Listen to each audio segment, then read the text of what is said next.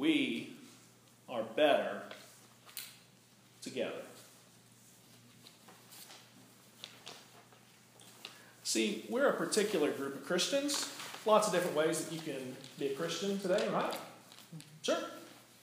Go be a Baptist, or I think there's actually a D in it around here, Baptist. There's certainly a D in it in Texas. And what I've found, at least about East Texas and this part of the country, Baptist apparently is like the canvas upon which all other Christianities are painted.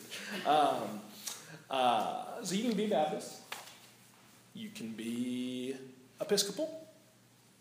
You can be Presbyterian. You can be Roman Catholic. You can be Eastern Orthodox. You know, you ever looked through the phone book? We've got a whole lot of them, actually. Whole lots of options for you out there.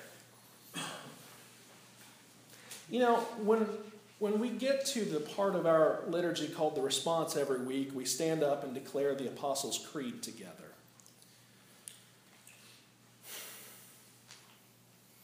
Like everything we do in worship, we do it in such a way that it's teaching us something about how to live the Christian life more faithfully. Why do we stand up every week and say the Apostles' Creed together? There's lots of reasons. One, we stand up and declare it so that we will know what to do when in our lives we need to stand up and talk about who God really is. We also do it because, well, we only get together like this once a week. The whole rest of the time, we're out living our lives. There's a whole lot of other forces that are forming and shaping us. Our work here in worship, we get to work on you, an hour and 15 a week. So we try to be very intentional about the works that we are doing together so that it can form us to be a very particular kind of people. We want to be the type of people that are able to say, I believe in the Holy Spirit, the Holy Catholic Church, the communion of saints, the forgiveness of sins, the resurrection of the body, and the life everlasting. I wonder if you've ever thought about that phrase, the Holy Catholic Church. It doesn't say those churches. It says the church. True, we can drive around here and see all kinds of different churches.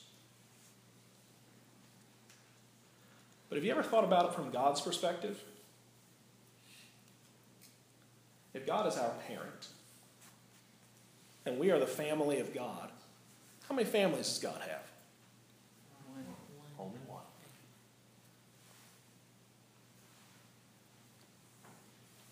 For some of you parents, maybe you have experienced the sad times when some of your children really get into it with each other. And I don't mean like when they're kids. I mean like full-grown adults no longer being friends, no longer talking to one another. I don't know what that's like, but I'm sure it's got to be heartbreaking. But even if the siblings don't talk to each other anymore, do you think that for a single moment makes those parents think, well, I guess now I've got two different families? No. From the parents' perspective, they've always only have one family. Just because their kids are not speaking with each other right now doesn't mean that their family's over. It means that their family is working through pain. When we stand up every week and say, we believe in the church, that takes faith. Because look, you can just drive up this and down this road. There's multiple churches on this road. It takes faith as a Christian to say, no matter how much stuff we get into with each other, actually God's only got one family. That actually takes faith. Because if we don't train ourselves to do that, we'll go back into the world and just buy into the same old thinking. Well, our church is better than your church, or we like to do it this way, y'all don't like to do it that way. Or certainly God likes us better because of fill in the blank. I just don't think that God cares about much of that stuff. There's a person at our annual conference this last year that said, at dinner time, my mom would ring the dinner bell and say, "Get over it. Wash your hands, come to the table, eat." I wonder how many times God's wanted to say that to all of the Christians in the world. I wonder how many times God has wanted to say to all of the Christians and all of the churches just in this small community, get over it. Wash your hands. Come to the table. It says that we believe in the one holy Catholic Church. Now, holy, that takes some faith too, right? We believe that all of God's church is holy. Well, we don't know better. And yet that takes faith. It takes faith to believe that God's church is holy. Now, this is why it might be helpful to be a Methodist and bring some perspective on this. We actually don't believe that we can be made holy on our own. And we actually don't believe that there's no way that we'll ever become holy. We do think that God can make us holy. See, there's sometimes we give this impression that, well, you're never actually going to be holy, but God just has this blanket of holiness, and God will wrap that around you. God's not really going to look at you because you're despicable, but God will look at God's holiness on you, and that'll be enough. And we kind of look at the scriptures and say, no, actually, the Spirit promises to make us holy. That's real transformation. That's not something that you can achieve on your own, and it's not something I can achieve on my own. But we believe that if God wants to make us holy, we will be holy. Or don't we believe that God can do what God wants to do? If God wants to make us a holy people, God's going to make us a holy people. In this life and in the next. And it says that we believe in the Holy Catholic Church. I've met many people that thought, so does that mean we stand up and pledge allegiance to the Roman Catholic Church every week? It doesn't mean that. The word Catholic means universal. It means everybody. Yes, even the Roman Catholics, but everybody. It's saying something about, we talked about this phrase in Sunday school this morning, wide open. Heard that phrase? Wide open. It says that God's family is wide open. God's family doesn't say, well, if you're on the approved list here, then you can get in. God's church has room for everybody. Methodists, Baptists, Roman Catholics, Eastern Orthodox. God's got room for them all. So when we stand up every week and say, we believe in the Holy Catholic Church, it really is an act of faith. Because the way I see it, I think it's very easy to live like the other. Oh, there's lots of other churches out there. Some of them are okay, some of them aren't. And we got room for people like us in ours. No, we stand up every week and say, even though it doesn't look like it, there really is only one family of God. And God's making us holy. And we got room for everybody. Because we're better together.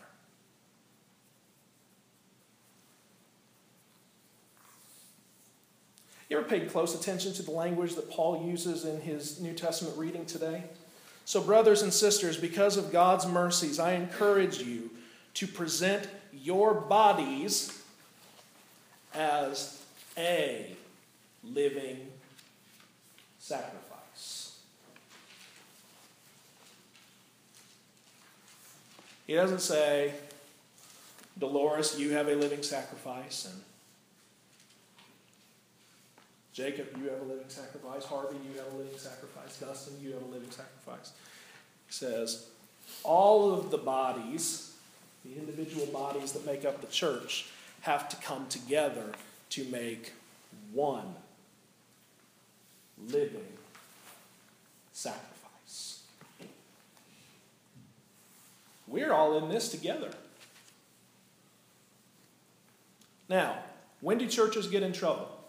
When we start buying into a couple ideas. Number one, when we start buying into the idea that we're all just a group of like-minded people. Oh, come on, we know better, right? We know better. We're not all like-minded. I mean, truth be told, if we were all like-minded, we'd have as many different churches as there are people in here today. Right? I mean, shoot, are you like-minded on every issue with your spouse? Are you like-minded with every issue with your best friend? Are you like-minded on every issue with your kids? Are you like-minded with yourself? Don't you think some things today that you didn't really think 20 years ago? Sure. We're not like-minded individuals. That's not what makes a church. The other thing that gets churches in trouble is when we start focusing inside and saying, we're the family. And we got to focus on what's going on in here. One of our bishops says, God just doesn't treat churches very kindly that only focus on themselves. Now, that's true. One of the things I love about our community is that we are trying to find new ways to move forward together. Even when we're not all like-minded, because we never will be, but we say, God put us together, we're moving forward, and we're not moving forward so that we can be more comfortable, but we're moving forward so that we can be more faithful in serving other people. Now, that's the kind of church that I want to be a part of. How about you?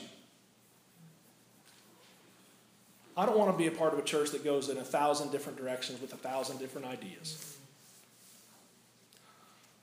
That, we might as well just give everybody ibuprofen as they walk in and a glass of water, because that's just asking for a headache.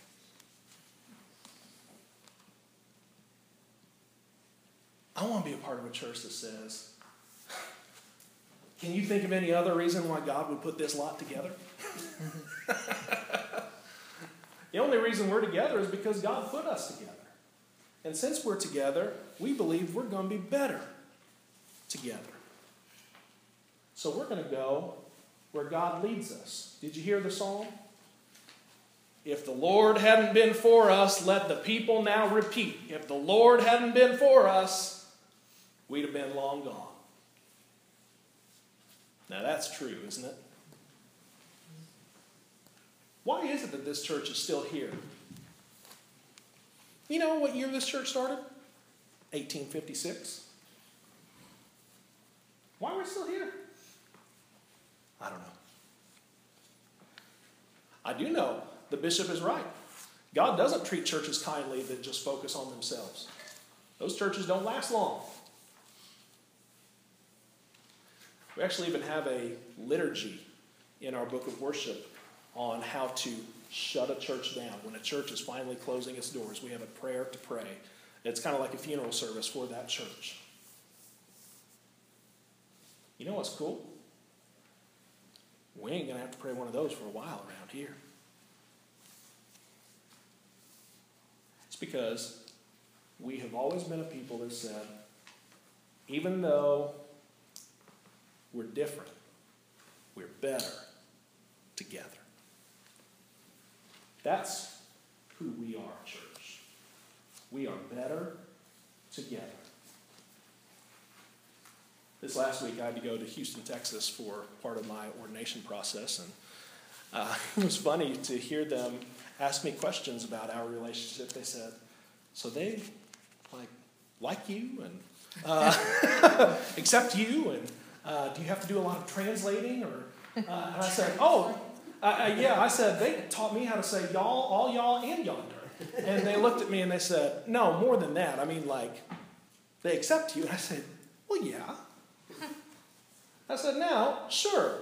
If you would have said to them 3 years ago, can you imagine the PPRC getting up and saying, friends, we're asking the bishop for a big guy from inner city Texas with lots of tattoos and half a mohawk and dresses like a Roman Catholic. Can you please send us one of those? Y'all would have had a church council meeting and elected new PPRC immediately. And truth be told, if a few years ago you would have said to me, boy, I'll tell you what's going to be awesome. We're going to send you to rural North Carolina that hugs the Virginia line. And I would say, joke's on you. And yet, aren't we better together? Yes. I'm a better Christian because of you guys.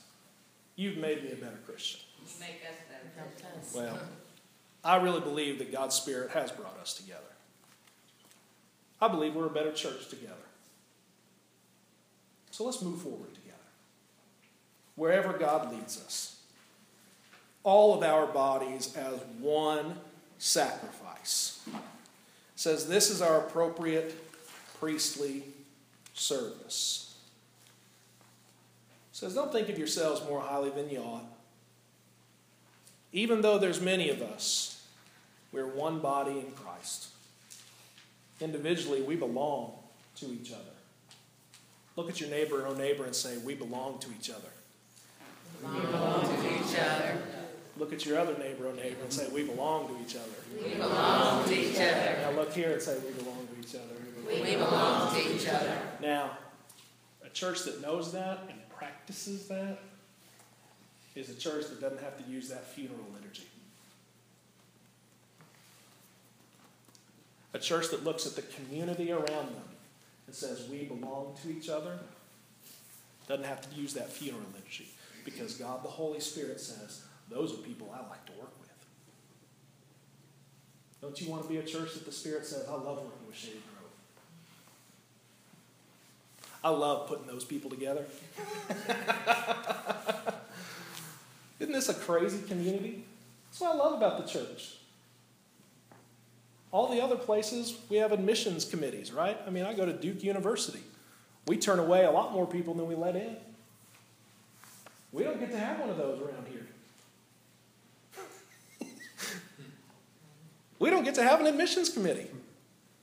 Anybody the Holy Spirit brings through that door, we say, come on. We're better together.